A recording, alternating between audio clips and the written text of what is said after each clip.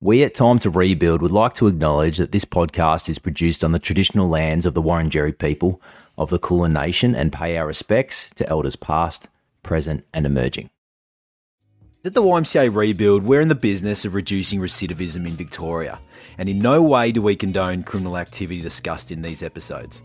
We support victims of crime and are committed to creating a safer community. We are not arguing that Australia should not have a deportation policy. They should, we do as well. What we're asking for is a reciprocal arrangement. New Zealand does not deport those that we consider, for all intents and purposes, to have established themselves as New Zealanders. We only ask that Australia does the same. And the Prime Minister used a key word in his reference just now. He said that after they have served their time, he sends them home. The example I use demonstrates that we have countless who have no home in New Zealand, they have no network, they have grown up in Australia, that is their home, and that is where they should stay.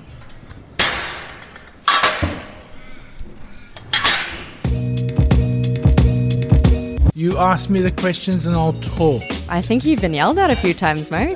That's a really good point that you make, because this is what this podcast is about, is giving that other side. You're gonna do things that are compromise maybe the values and morals that you were brought up with, or maybe they fall right in line with the values and morals that I was brought up having. My focus is just focusing on what I'm going to do when I get out. And all the stuff that you mightn't have thought of that goes on in the prison. Yeah, like how many alarms get set off when you walk in with Mick Cronin. Mick Cronin. Mark Wilson. How you doing? Good, yourself? We're very well. Very well. So today we're going to be talking about deportation. Yeah, so it's an interesting topic that we're going to explore today. We're going to hear from two people who have a New Zealand background, moved here at different ages, set up their lives here with their families, and have found themselves incarcerated.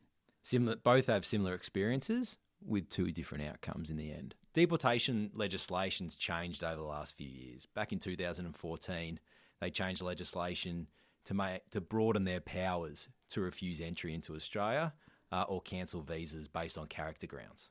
And the flow-on effect to that can be really detrimental to families.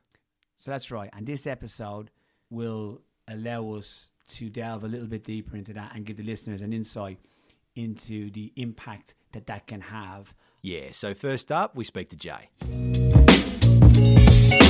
Absolutely, it's my privilege to introduce Jay with us today. How long have you been in Ravenhall for? 3 years this year. Yeah. So pretty much one of the when it first opened up. I think it opened up a year before that. Year before? Yeah. Played a few basketball games together. Yes. Can Mark even play basketball? Let's not enter. Hang on. Oh, wait, here we go. No. That sounded positive. He was going to cut it off, and then you suddenly went with a positive vibe. So, Jay, think carefully about this one. Can he play basketball? All you need is heart, and he's got heart. So if he was getting, like, if we're doing medals, it'd be a participation medal, you reckon? Yeah. Coach's award? That was very diplomatic, Jay. I like it. Very encouraging. I was about to cut him off. Yeah, no. He gave you a bit, mate. I wouldn't give him anything. He gave you a lot. That's good. So originally, and you were born in New Zealand. Yep. When did you come over to Australia? 6th of the 6th, 2006. Oh, wow. So it's hard to forget that. Yeah. What age are you? 20. What were you? What at that stage did you think Australia was going to give to you? Just better jobs. I was guessing, but everyone talked it up before I came over, and it was okay. I went to Victoria first, but then I went to Bunbury, like 3 hours south of Perth. Oh, wow. Yeah. And it was a bit hard at the start, but started a family, and And New Zealand growing up, was it happy? Like, would you have happy memories of that? Like, yeah, good. Loved New Zealand. Mad childhood. I got an older brother, and we had heaps of adventures. Back then, you didn't have iPads and iPhones, so just bike to the river, take like 2 hours to bike there, and much simpler time. Just adventures. So you've moved to Australia. Like when you're in New Zealand, any trouble? Were you in any trouble in New Zealand? Not really. Just like normal, fight with my brother. Yeah. We hated each other when we were young. But But no trouble with the law, really. No. Right. So talk us through then when you get to Australia. Like you start working and life was okay. Difficult to settle in a little bit, I'd imagine, at the start, or not. Yeah. Just because I was just working, kids. Like we had our first daughter 6 months after I got here, and she was premature, so that was hard, but it was eye-opening, amazing.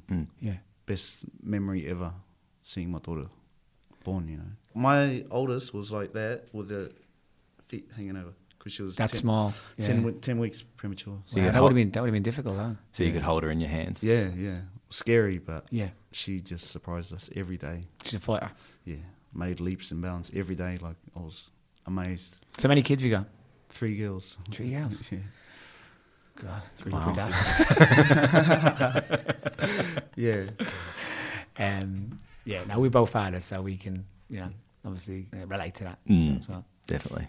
So if you want to take us back, you've come to Australia and were you working in Meatworks here as well? For about 2 years, yeah. And then I started recycling carbon. They were the only guys that did it in Australia. Mm-hmm. And then when did it start, I guess, life started to take a different turn? I worked there for like 5 years, and then I got a better offer on the same site from the actual Alcoa, Yep. the aluminium smelter. And I worked there for a year, and then,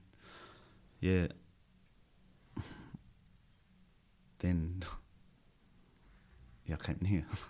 So stuff happened. Yeah. So you did you have multiple interactions with the law here, or was it just one time? Just one time, yeah. Yeah. And then you ended up coming to Ravenhall? Nah, I've done the rounds. All right. in You've had a Victoria, tour? Yeah.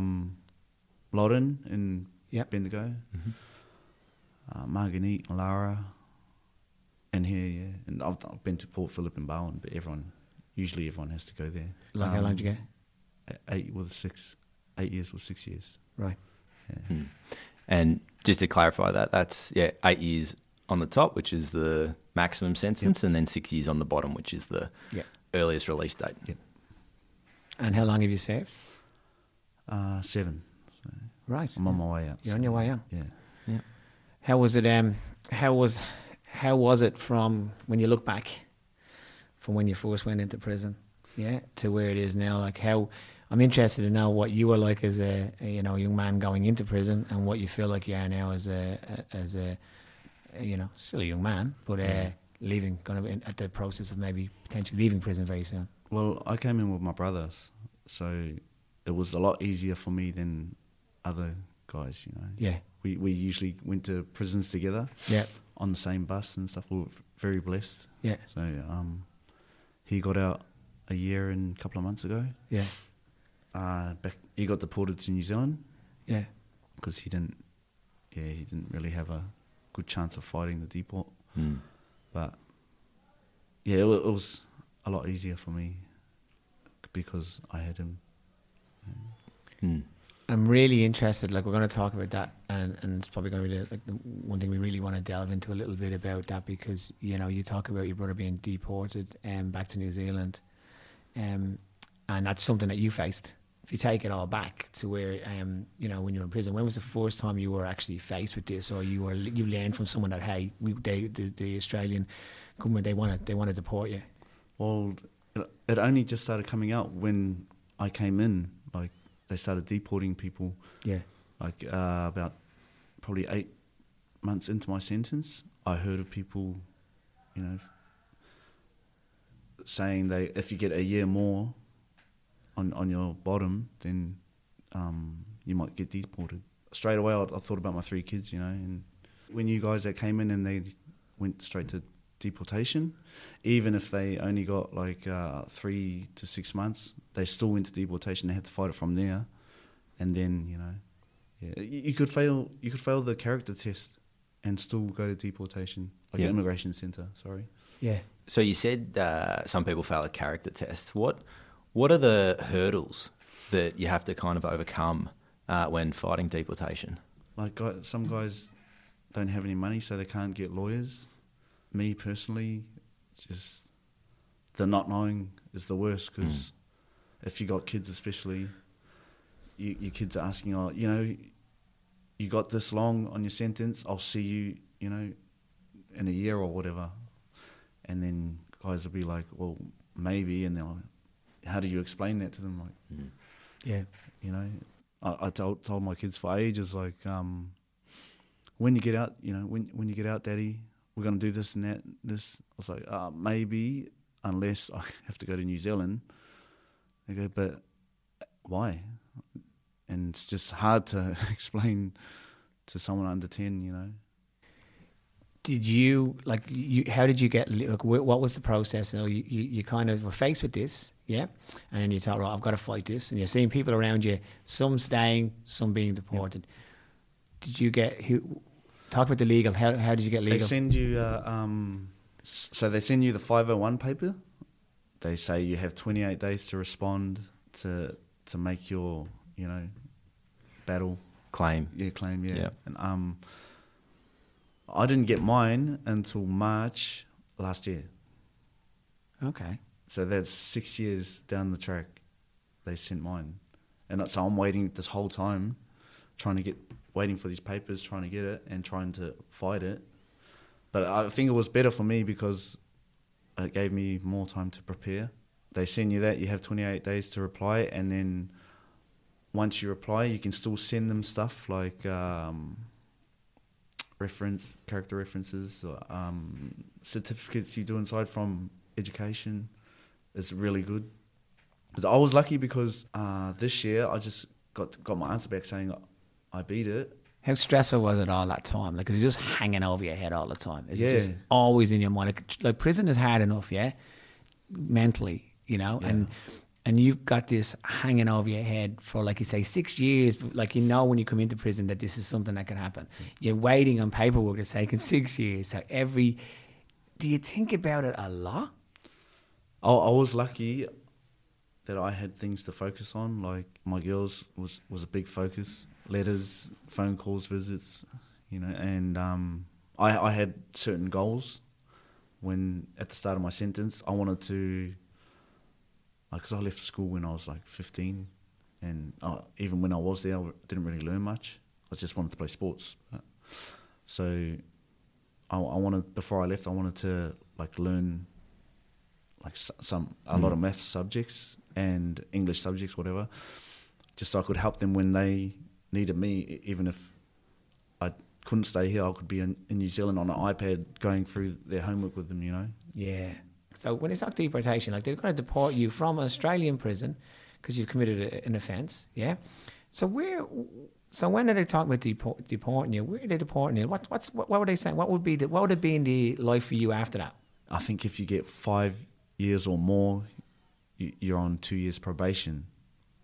So it's not like parole, like, yeah, you have to meet heaps of... Kind of like a good behaviour bond. Just good behaviour for 2 years. Yeah. So that's really interesting, right? So you're facing deportation from a 6-7 year prison sentence to probation in the community in New Zealand. But isn't it an interesting thing that you get offered, you know, to go back to the country where you were kind of, you know, where your life was previous, and you can live in the community, or you can do 6 to 8 years in a prison, and there's no question in your mind. There was no question in your mind. You were, I'm staying in Australia. Even if I had to do, I didn't get an answer, because some guys don't get an answer for like years. So if I had to do my full sentence, and I still wanted to fight it and stay here, I hadn't got an answer, I would have had to go to immigration centre, and then maybe a few years there as well. This is what I was prepared for. Like, I may have had to stay there for a couple of years or a year or whatever. Now, that's different to prison, isn't it? Like the immigration centre, and good or bad, you hear different things. Yeah. Do you know anything about that? Like, do you know anything about what your people have, experienced there? I had a few guys go there, like, probably in the last 2 years. It's just like prison, but not as bad. You get your visits a lot better. Yeah. But it is you're just still separated from your family and stuff. So But you're willing to do that, are you? You're willing to go, I'll do 6 and I'll do another 3, I'll do another, on top of it. I'll do what I need to do to stay in this country. People with families, yeah, for sure. But even then, if you go to an immigration centre by yourself, where they have people who are refugees are there and they need room for families, so they might send you to another immigration centre in another state. So it doesn't even matter if you have family. If you're by yourself, and they need the room, they'll make room, you know. They'll send you to Perth or New South, Christmas Island even, which is hard to get visits there. So I hear. So thinking about all this, I hadn't really made the decision if I was going to keep fighting it in immigration or maybe making the decision to go home. A lot of people, you know, decide to just leave so they can start their life again, and they don't want to spend another few years in immigration. Even then, you still might get a no. So it's a lot to take on, I think. And I think when you talk about we're in a centre with over 1,000 men, and everyone's got their own story as well. You're carrying around all this on your shoulders, but the guy that you're having lunch with has also got his own issues as well that he's facing. You can really understand sometimes why it is quite tense. And you've got a lot of people juggling their own emotions. Do you have kids and you got lots of visits? Like, where's your family? Like, are they based in Victoria? Yeah, they're in Victoria. Yeah, so you get like regular visits here? Yeah. This new Blue Jeans thing with the iPad is one of the best things that's happened. Because what is that? Can you explain that? That's your video visits. Oh, yeah. So you can get an hour visit twice a week with your family. Because of COVID restrictions, no visitors can come in at the moment. And it's probably, you know, they'll keep that here until contact visits come back. Because I've heard about this, and is it like, so if you think about a visit comes in here and you meet in the prison, yeah? So you're in the surroundings of prison and in the you know, visiting rooms and so forth. So if you're doing that and you get videos, like, what's the kind of protocol on that one? Because you can then see environments, meaning like you can see your kids, like their house, their room. They can show you their room. Yeah, can they do like? Is that like, so? That must be really, like, I can see why that's a real benefit, because you get to just feel and see and understand a bit more and imagine about your kids, because you get to see your daughter's rooms. You get to see what they're playing with, the toys. They get to show you. They get to talk and walk and their lives. You know? Yeah. So I was wrapped, and then they've got, you're not allowed to see other like digital stuff. Yeah. So they're away from the camera and they're chucking their TikToks on or whatever. They're showing me the dances, and I'm like, wait till I get out. I'll be trying to do those with you. You say that until you you pull a hamstring, or you do a knee injury, mate. Trust me. Or just they don't want me to do it because they're too embarrassed. Already. Yeah. That is a father's right, is to embarrass their kids. You've got that for life. Yeah. For so sure. you just keep using that, mate. Keep using it. Yeah. That's really interesting. So so you have an hour with them, and how many times? Twice a week. Once a week. Yeah, twice a week. Sorry. How much do you look forward to that? Like, how is that? Like, what's the feeling before that, and what's the feeling after that? It's at the start. It was only half an hour visits, and it just wasn't enough. Three kids, like 10 minutes each. By the time they get on, they're already getting off. So the hour helps heaps. Plus, not just that. I still see my family in New Zealand. You can still video visit, you know, international, which is amazing. Like some guys from Malaysia, they see their wife they haven't seen for 5 years or whatever. That's incredible. Yeah. So it's just one of the best things that have happened since I've been in, you know. You could see the flow-on effect to that stuff as well. I mean, like if you've got, I know for me, I've struggled spending a day at work away from my daughter. So you definitely see the benefits. If someone hadn't seen like family overseas for, you know, well, you said 5 years, that's that's got to be a positive thing around the place. It keeps like connections between your families as well strong, because if they haven't like heard from, because my girls hardly ever see my family because they're in New Zealand, and this Blue Jeans thing has helped them reconnect with my brother and my dad and stuff. They see them every visit as well. So that's great. I've got 3 screens there, like my brother, my dad, and my kids, and they're always talking as well. Yeah, and I know you're something you hold close to your heart is culture. Yeah. A little story where something that's blown me away and it's always stuck with me. I believe it was over the terrorist attack happened over in New Zealand. Oh yeah, against the Muslim community. Yeah, that affected a lot of people, like over here as well, especially in the prison. And to see you guys do the haka for the Muslim boys, boys, watching that, I still get chills just talking about it. I got the goosebumps. Yeah. But it was a great expression of love between you guys. And it was amazing to be here for that as well.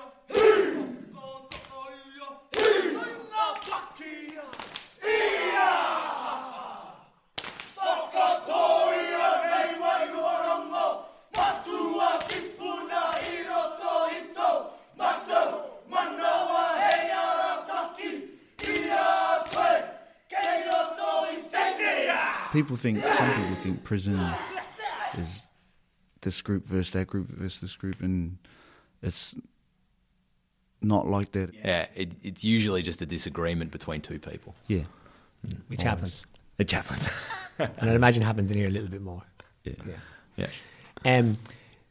Were you here when Carlton Football Club were in last year? Did you do the haka as well? we done one for them as well. Yeah, I was here that time. Yeah, I was only talking to one of their ex-players there. He was at one of our events, and we were chatting about it as well. To be very honest, I'd never actually witnessed haka. Like, I've never been in front of it. Like, never been that close to seeing it. And the passion and everything that was through that was just, I found it incredible. That was after we smashed them at volleyball too.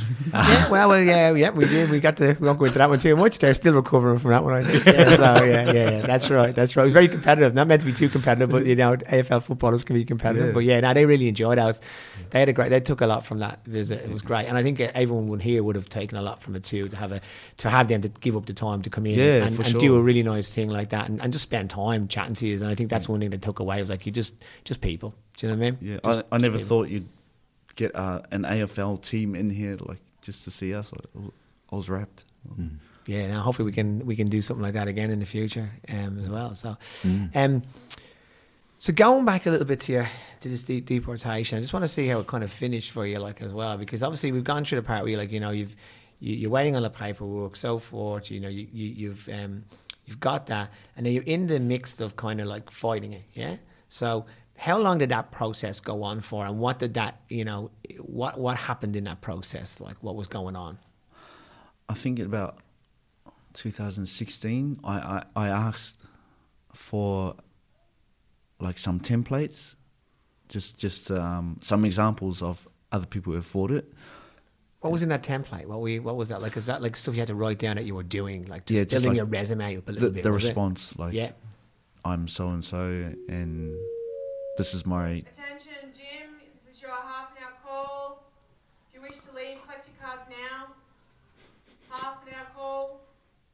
Yeah, this is my response to the deportation letter. And it just shows you how to answer, like, talk about your introduction, what your crime was, and then talk about your family ties or work, what you've done for the community, and it helped me heaps because, I didn't know where to start. And, I was going to ask, did you get some help with that, or like, because that's a big thing to sit down and start to like write that for anyone, you know? Yeah.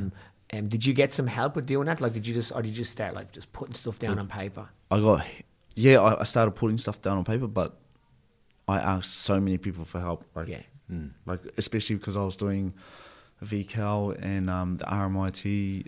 I wasn't shy. Like, this is something I needed. Like, was your life? Yeah. It was my connection with my kids, and I found so much help. Like, my teachers helped me heaps. I would always give them something that I've written down and say, like, how is this? Is that all right? And they'll come back and give me some hints or whatever. Even prisoners, I ask prisoners a lot.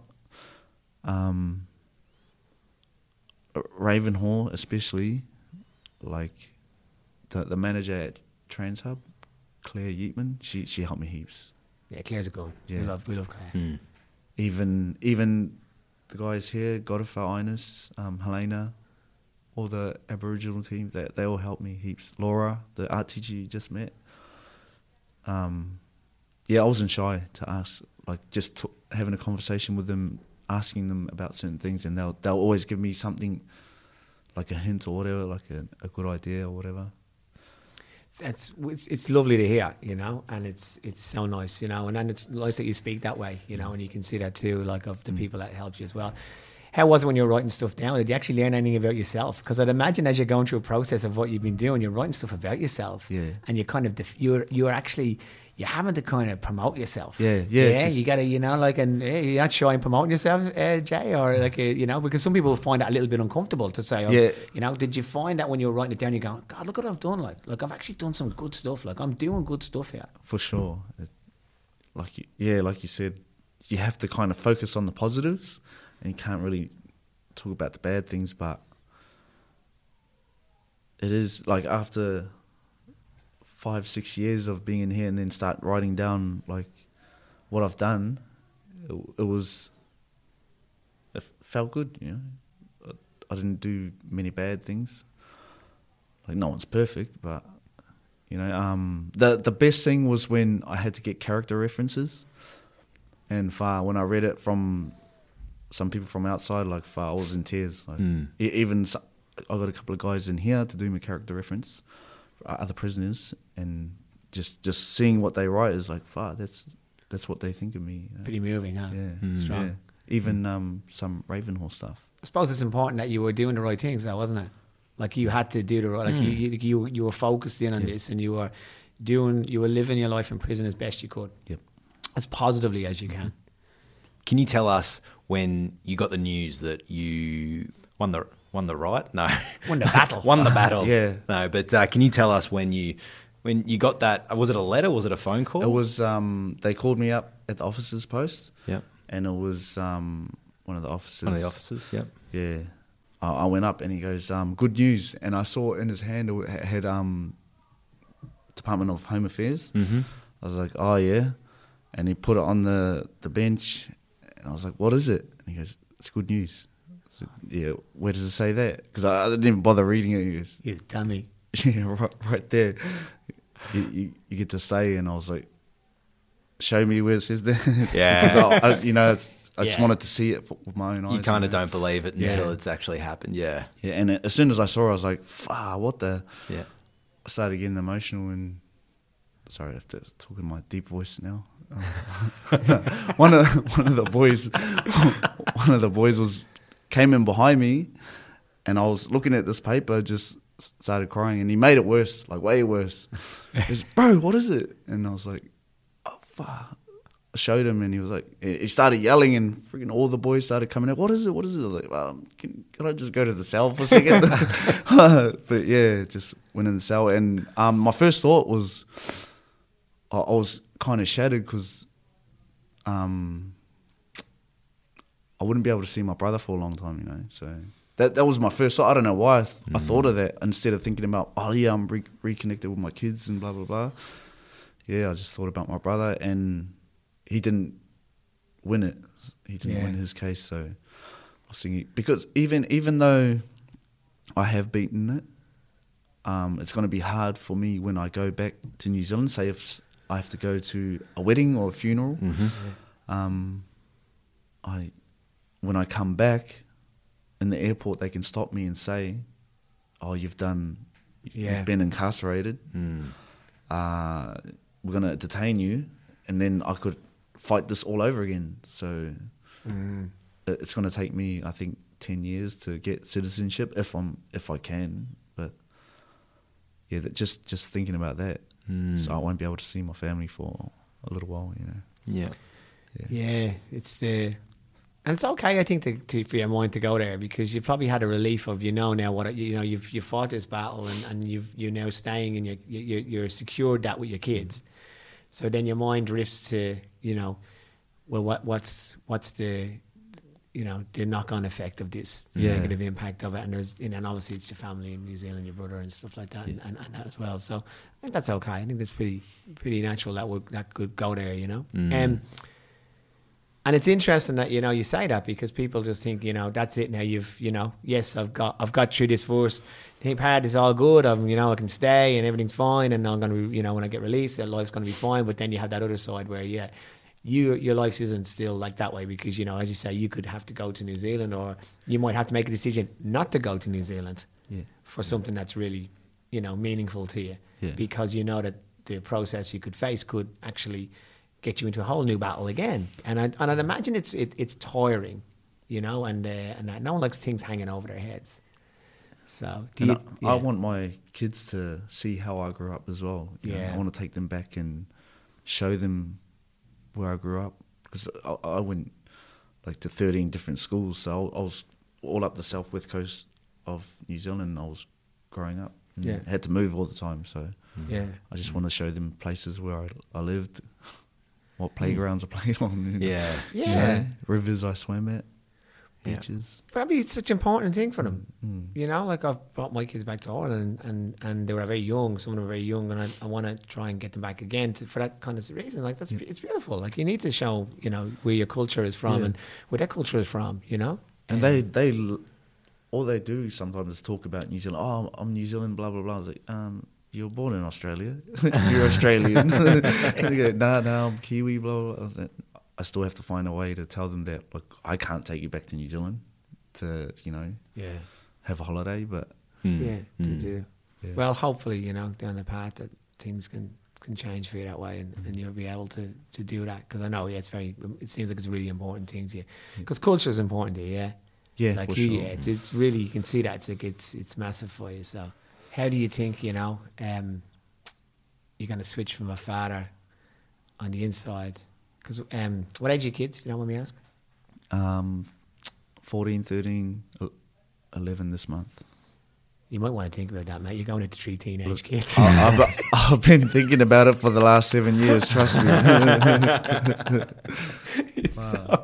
So all jokes aside, but so you're going out to some real parenting there. I tell you, mate, you have to have your A game in there. So how do you think about that? Do you because you've been a parent on the inside, how do you think as being a parent on the outside?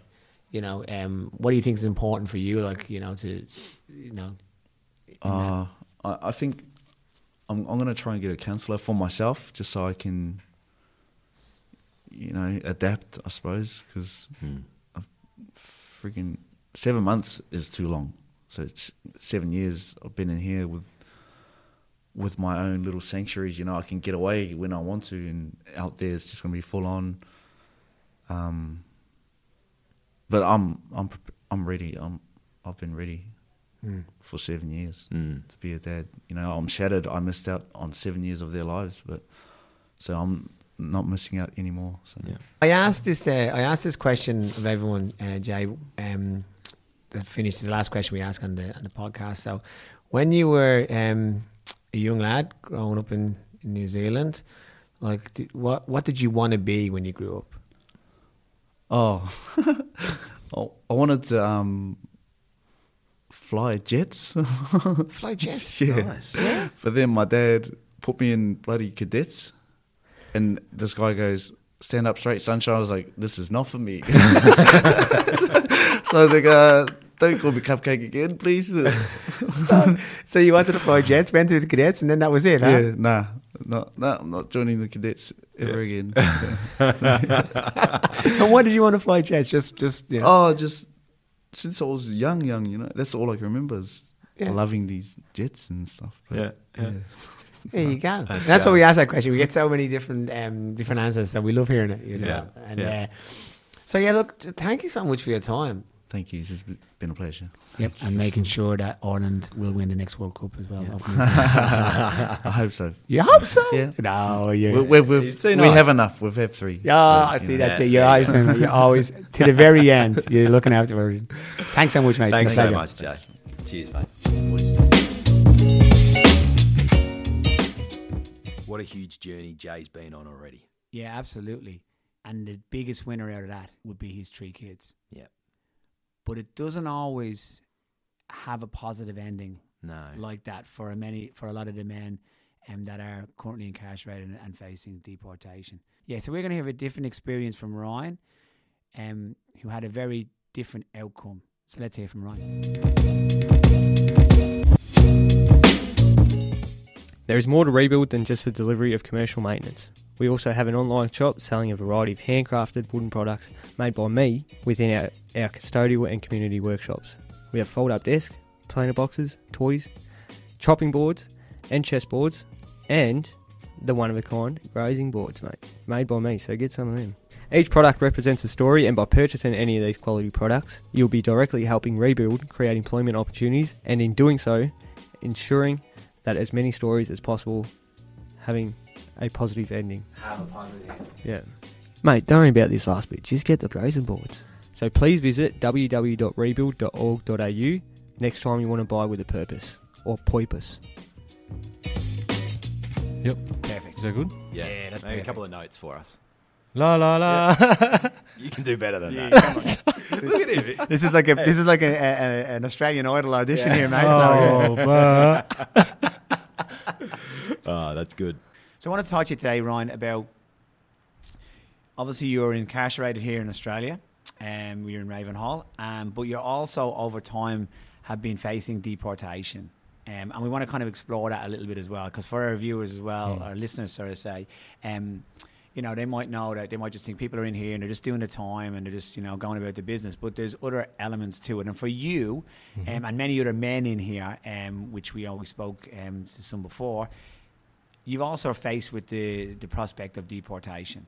So if we can kind of take it back to where, you know, one, how long you've been in prison, and how long, at what stage were you told that you could be facing deportation? Okay.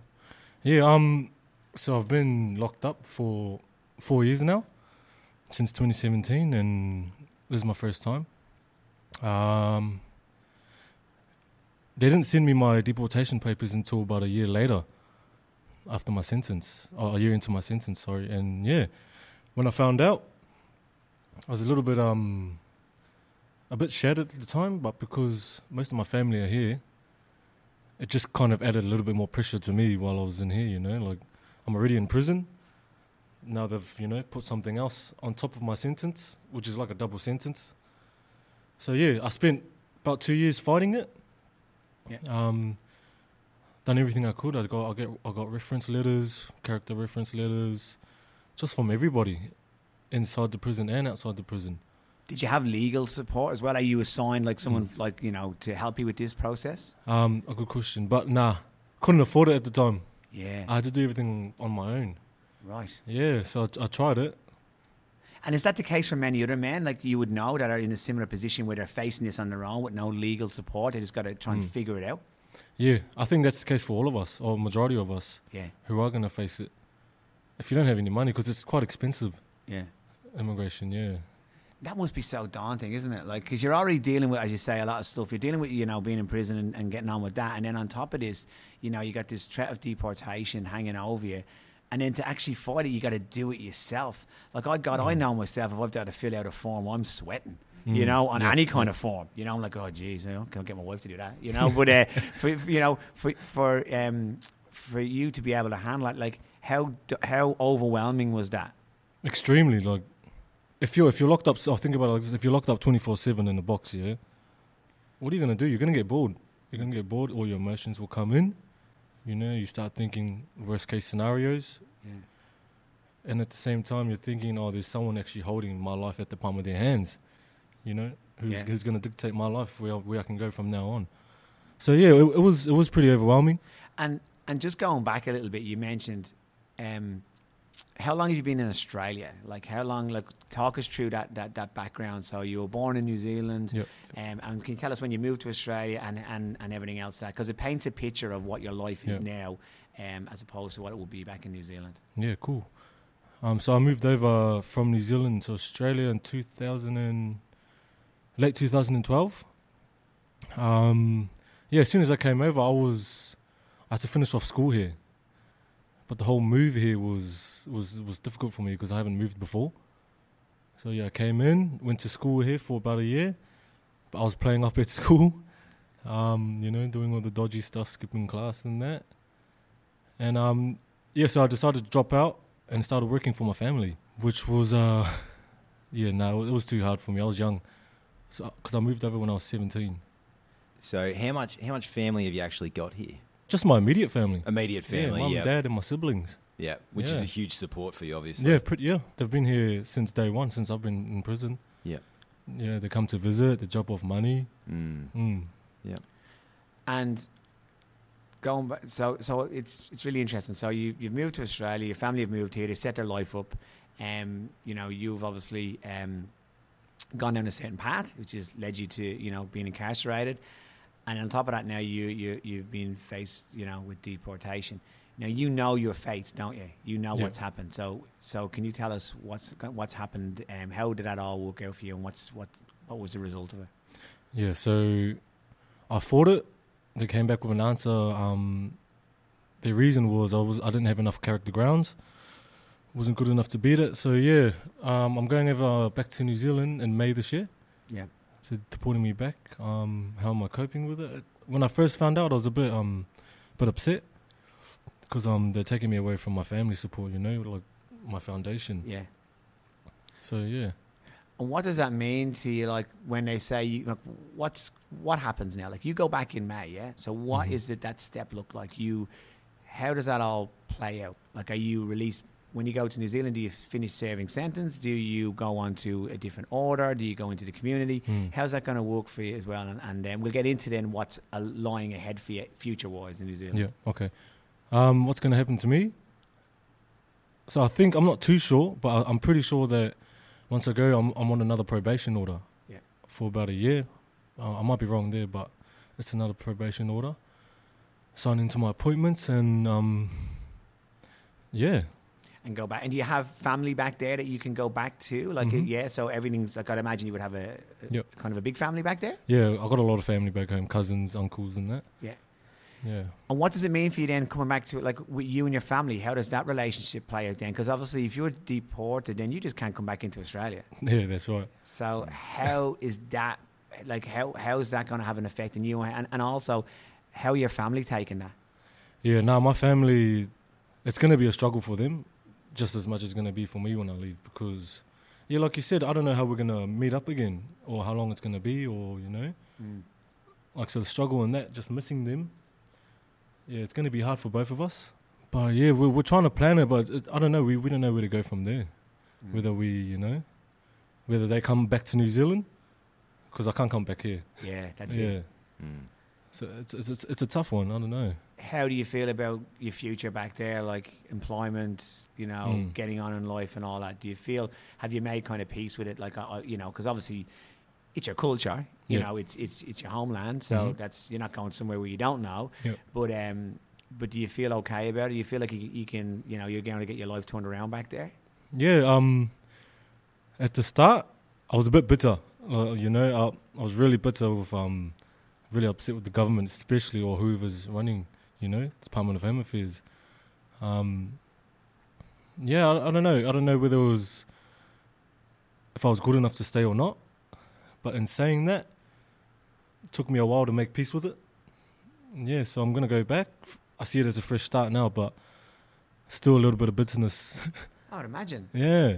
Imagine this is where your kind of family is. Is where you made That's right, you yeah. were making your life and so forth. The process, if we go back to it again, like how long, like what was the kind of things that you had to do? You said about character references, but what else did you have to fill out, and how much during the week or over years did that take? Can you talk us through a bit? So, you have to write a whole bunch of letters talking about yourself, giving them reasons and grounds why you should stay. So that took me a good month, to do that. It was about 20 pages, but I don't know if it was good enough. You had to collect character references from family members, people you knew outside in the community, people in here, friends in here, pretty much anyone who knew you could explain, who you are, what type of person you were. You had to talk about all the extra programs and activities you were doing in here. You had to talk about your routines, who you're hanging around with, what you were getting up to, heaps of stuff. Yeah, it's a lot to cover. Yeah. Did you have some support with that? Did you have people in here helping you? Yeah. Luckily, So I had a few people helping me.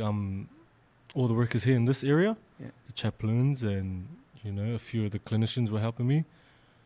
I had a friend who was helping me. Fill out the forms, and because if I didn't have them, I wouldn't have have any clue, how to fill out this, application. So I had a good support network to help me. Yeah. And you've been fairly active while being using your time in Ravenhall. I know that you were part of the group creating a cultural program. For Pacific Islanders. The program's called Pacifica program. So it was actually an idea from one of our old island mates that was locked up a few years ago. He just chucked it out while we were talking to him, and we just decided to kind of plant a seed and go forward. And we had a meeting about it with all the supervisors and managers here. Brought up our ideas, and they liked it. So it's basically a program just for not just island men, but how do I say it? Indigenous men as well. Pretty much all the other cultures where we can kind of touch base on our roots, because not many of us know about where we come from, and why we do end up places like this, why there's so many of us here. So it's just to help out and keep us out there, really. Well, it's pretty strong. Obviously, culture is strong to you, and strong to many men, as you say in here, from different cultural backgrounds. There's so many within one prison. Do you find that easy or hard when you do cultures mix in here? Pretty well, because obviously there's a level of respect and so forth. Do you, in your experience, see that the cultures mix well?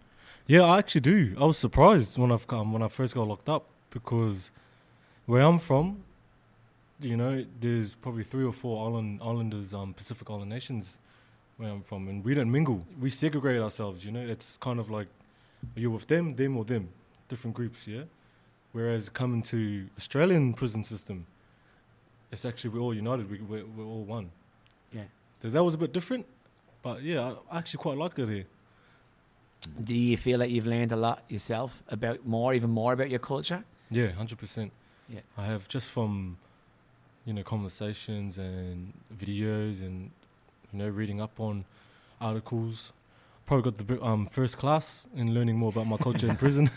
That's good. That's good. And you have cultural days here as well, don't you? Where you do. Yeah. We celebrate Waitangi Day. We call it Waitangi Day. It's actually on February the 6th, but we celebrate it much because it just gives us enough time to do our performances and organise the event, and get all the catering and stuff done. So that event itself is actually special to us because we treat it like it's, like it's Christmas. Yeah. Because it is like a Christmas day for us. It's the only day we get, of the year. Yeah. Where we can bring family in, perform, eat with them, bring them into our space, which is the gym area, and they can kind of see how we're living in, it's actually such a good place here. It's in, people wouldn't say that. I wouldn't even think that could be possible. But I think it's such a great forward way of thinking of stuff, and it's so important to you, and to you and the other men in here as well, to be able to share that with your family, and culture is massive, and I can see that from you. We always see how strong it is here with you and other people, other men as well, but other cultures within here as well. So it's really great that you get to spend that time doing that as well. So yeah. And this year with COVID, what is it going to look like on that special day? Oh, so it's not gonna be the same. Families can't come in, you know. Not many people will be allowed to come on the day. So yeah, even last year was the same. They had to cancel the whole event, so we were a bit, you know, upset because we put on a lot of work into it. But yeah, we understood why. Yeah, no, it's just going to be a lot more restricted this year. Yeah. Going back to when, you know, you're going to leave the country and you're giving your date in May to do that, like, you're going to be released from prison and straight to the airport and so forth. So I'm interested in this. How do you say goodbye to your family? How's that gonna look? Well, I can't. I can't have any contact with them. I don't know why they don't allow it, but yeah, the only way I can do is to book a last visit here, a contact visit here, and say goodbye there. Yeah, and that's it. And that's pretty much it. Yeah, I can't have a phone call. Yeah. So, and they're doing visits now, contact visits here? They're doing contact visits, but it's still not the same. It's still not going. It's not 2 hours. There's no food involved. There's very limited contact with your visitors. So it's still really not a contact visit. If that makes sense, yeah. And I'd imagine it's going to be really difficult. You know, you probably don't think of it now because obviously, you know, you got to, you know, you keep your head down. You're kind of doing what you need to do in that as well. But do you give much thought to that kind of day? Do you give much thought to what that kind of is going to be? How difficult that's going to be? Yeah, I'm actually very nervous. You know, very anxious. I don't know how I'm going to say goodbye to my family, or when we're going to see each other again. But yeah, it's the whole not knowing. Yeah, it's the worst feeling you can get in a place like this. Yeah, yeah.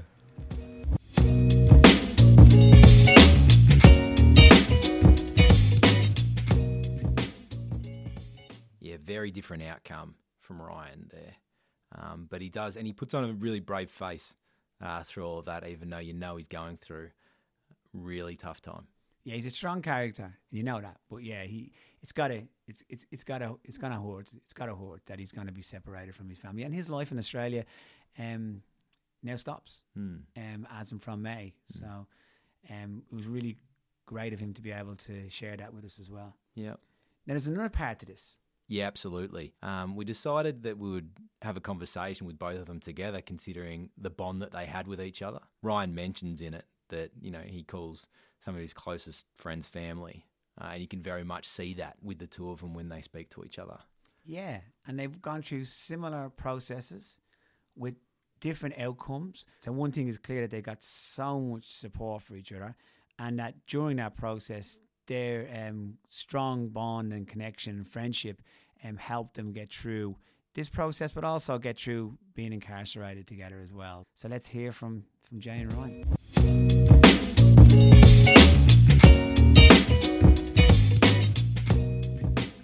And so you guys find yourself at the same prison now here in Ravenhall, and so you guys have been quite close. Yeah, like I knew from the get-go when I first met him. Yeah, we were going to click, you know. There was a chemistry straight away. Yeah, yeah. I think it was the movie references. Yeah. What was it? We always... Well, you bought like the same movies. Yeah. What was the key? What was the number one movie that you had in common? What was it? Fired Up? Fired Up, yeah. Fired He Up, said yeah. something, and I knew straight away what he was talking about. You know? It was like our little weird banter that we had back then. Yeah. We still do it nowadays. Yeah. Everyone's looking at us like, are these guys all right?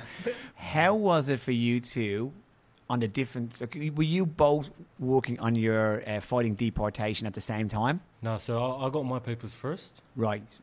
So I got mine about a year before Jay got his. Yeah. And did you get your like word that you were being deported while you were in Ravenhall? Yeah. Yeah. Yep. So how does it feel? Like, from both of you are really close. It must be really, like, there's obviously both sides. There would be happiness that, you know, from you, Ryan, to Jay, that you're staying, and then there also must be kind of sadness, Jay, from you to Ryan, that you're going. Is that, how's the emotions with it? Yeah, I don't know why, but my first thoughts were of Ryan and my brother. So, not seeing them, because I know, you know, I might not be able to physically see them for years. And these are the people closest to me. It's been closest person to me besides my brother Mm. for the last 4 years. So it's hard, yeah. I don't know why, but I just went straight to these two, you know. For me, I knew this whole time he was going to beat his case. I just knew it. Yeah. Yeah, there was no doubt. But when I found out, it was actually, I was happy. Very happy. Yeah. Because if there was going to be somebody to beat it was going to be him. Yeah. And I'm not saying no one else, deserves to beat it. But some things just come out to light sometimes, people see how your hard work and what you do in jail and stuff like that, and you're trying to help, you're genuine. So people do see that, we might not think it, but people are watching. Yeah. Yeah. You said that you knew that Jay was always going to stay, even when he hadn't got the answer. What was it? What was it that you think that really, I guess, helped him? Oh. I think a lot of your prayers had something to Yeah, do with it, like I used to pray. I still do. Mm-hmm. Pray for him, and there was a turning point when I seen him with his girls at the gym when we had our Waitangi Day in 2019.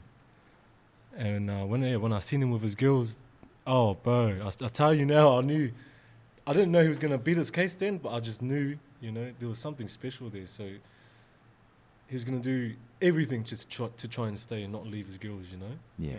Yeah, so he pretty much put all his eggs in one basket and just, went with that. Yeah. How many others do you know at the moment that are going through what you've both gone through? Is there some more of your Look, I've only heard of 1 or 2 people that have beaten it. Yeah. That are doing sentences like ours. Yeah. And the rest are just still in immigration or gone home. Yeah. So it's not.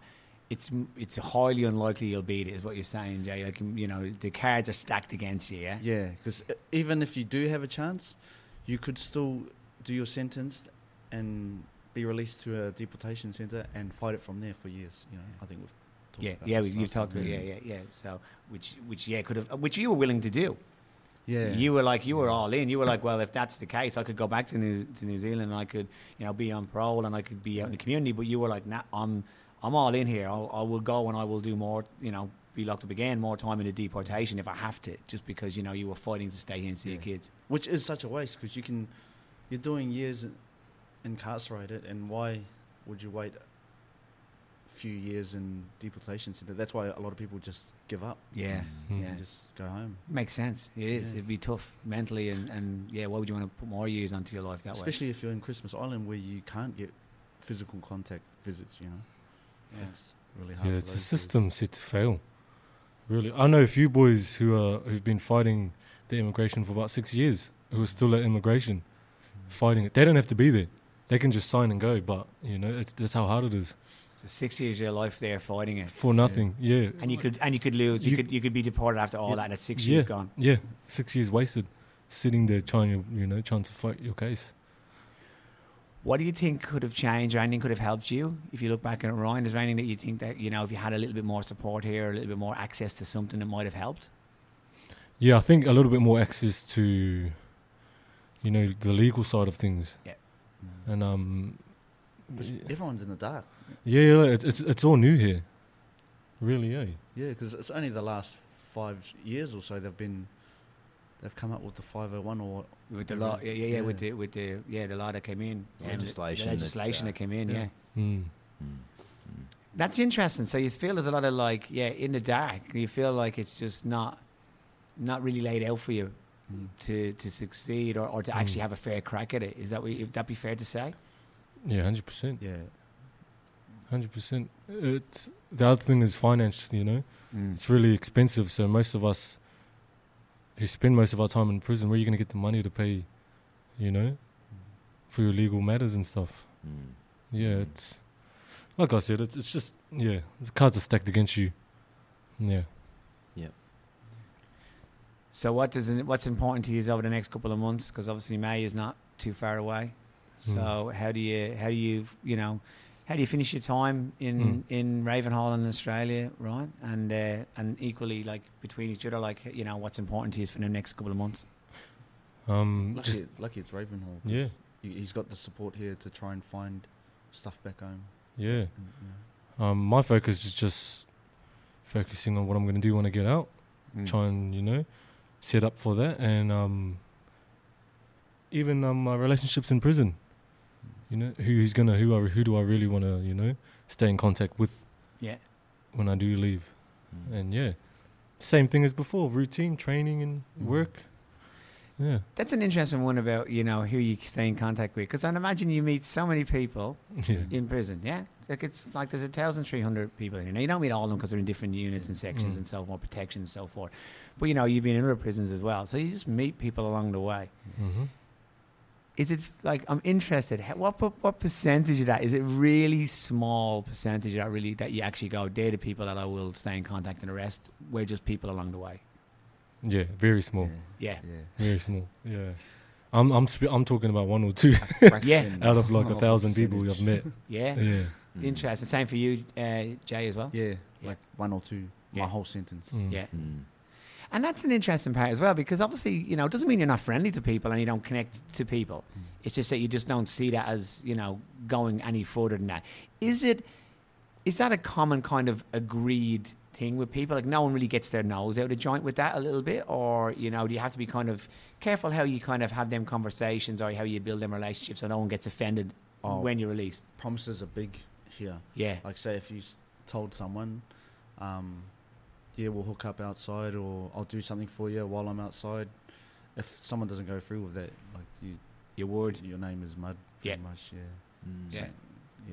But it's. I'll never promise anyone anything because I haven't got time for them. Like, I can contact but not catch up. Same with you, right? Yeah, I'm the same. A lot of people do promise things outside, and really, we just don't want to come back in. Yeah, that's the whole thing. We don't want to come back in, so we're trying to surround ourselves with positive, real positive people on the same path. That's really important. Yeah. I suppose the challenge is when you go into the community. Yeah. Making sure you keep the positive people in the community, which is a lot harder, I'd imagine, as well, because there's so much distractions and so forth. Interesting question for both of you. What do you think, start with you, Ron, what do you think is going to be your biggest challenge when you go back to New Zealand to keep you not going back inside? It'll not being able to see and, physically be there with my family. Yeah. And most likely, if just my loyalty to my family and my friends, I'm very overprotective of family, and especially really close friends who I call family. Yeah. And what's going to be important to you when you get is job, employment, keeping busy? How are you going to keep them busy in a positive way? What do you do? What's your strategy for that? He's going to be the next celebrity personal trainer. So. Is that it? Is that what we're looking at? Oh yeah, you're looking at it right now. So if he's a celebrity status, that's the end goal. But my strategy is just my spiritual walk and my faith. Really keeps me grounded and keeps me in contact with my spiritual self. Yeah, like I said last time, like God helped me 100%, and this guy Ryan, like. You could tell from the get-go he was just surrounded with goodness, faith, love. Yeah, and they're powerful words, but it's good that you speak them. You can see it. You always know about you guys, and you see it in you, and it's really great and it's strong. And I imagine it's so needed, for you, but also other men in here who have them same relationships as well with the people that they connect with as well. So, So Ron, I've asked this of Jay. When you were younger in New Zealand, what did you want to be when you grew up? I wanted to be an All Black, a rugby player, professional rugby player. Yeah. Mm-hmm. You played rugby? Yeah, since I was 7. Yep. Until I came here, I had a bit of a break, about a year break. Yep. Then I just got lazy. And it's rugby union, yeah? 'Cause Yeah. I don't like rugby league. Do you only like rugby one league? There's Yeah, only- I'm with you in this one. One real I'm with rugby you. match. I could watch any sport, most sports, and rugby league is just one I just can't. Ah. But I'm a big union fan. Yeah. Mm. So Yeah, well, the All Blacks need all the help they can get. So, just probably say just before we go as well, you know, like both of you actually like lead from the front when you're in here, and it's easy to see. You know, I'm in here a few times a week, and Jay's already said how good of a basketball player I am, so I don't have to go into that. Can you confirm that for us, Ryan? No, hang on. Have you seen him play basketball? Yeah, like, he's actually really good. Oh, what? He's actually pretty good. Yeah. You don't have to lie. Well, That's we all got, right. we got your back, mate. But that's it. That's it. No, I actually lost a lot of weight by playing basketball with these guys. Yep. Because always told me, hurry up, keep going, run. when I felt like slacking off. That was another thing with us too. Like, Yeah. we're both athletes and Yeah. we love sport. And Mm. like that's just another connection there. You know. You can tell you guys. You can tell you your fitness and you look after that, which is a very important part in here. You know, keeping your body and also you got your mind as well. You know. So I look forward to the future for both of you. Whether it's here in Australia or back home in New Zealand, you're definitely going to make impact on people's lives, I guess, by the journey that you've already been on. And yeah, just the potential for both of you is huge. Yeah, moving forward and everything like that, I think it should be exciting times to see where the journey takes you. Yeah. Well said, Mac. Yeah. Appreciate that. Yeah, thank you. Means heaps. Thank you. It's a privilege, yeah, getting our word out a little bit. You know. It's such an interesting topic and something that people would probably not know. You know, that you're actually having to face this and be deported. And there are probably some people that think, some of our listeners might think, well, so be it. You made your crime, you came to Australia, you need to go. But there's other layers to it that you see, like, and you've both articulated that so well, Jay, with you, you've got your kids and everything here that you could have been separated from. And we're really happy that that's not the case, and you've been able to be successful. And then on the other flip side of it for you, Ryan, your family is still here and you're going to head back to New Zealand. So we wish you the very best, mate. Yeah, appreciate that. And I appreciate you coming on and talking about something I know is not a great upbeat topic for you, because I know that you're facing something that's not great when you strip it all back. So really appreciate your honesty and your vulnerability in coming in and doing that as well, and wish you all the best when you go back to New Zealand, and look forward to seeing your personal trainer videos number one all over the world Thank you very much. Yeah. Thanks, fellas, really appreciate it. Good Thank luck. you. That's it. If we could talk about this for ages. But Yeah. We'd like to talk to you for ages, but we have to finish with a song. You brought your guitar? yeah, Nah. it's in my pocket. Yeah, I'll get it out. Cut it. We won't say what happened there. That was just you noise. And that's it. Thanks, fellas. If anything in today's episode has raised any issues for you or someone you know, head over to our website for a full list of services that may help at ymcarebuild.org.au under the podcast tab. A way of helping us is to subscribe, share with friends and leave a review. If you want to take that next step, hit up our online store where you can purchase handcrafted wooden products. If you're sitting there going, I want to do everything I can, get a quote for facility maintenance needs at your business. We're on Instagram, Facebook, LinkedIn, and our website, www.ymcarebuild.org.au. This podcast was produced by Mick Cronin and Mark Wilson. Editing done by Mark Wilson.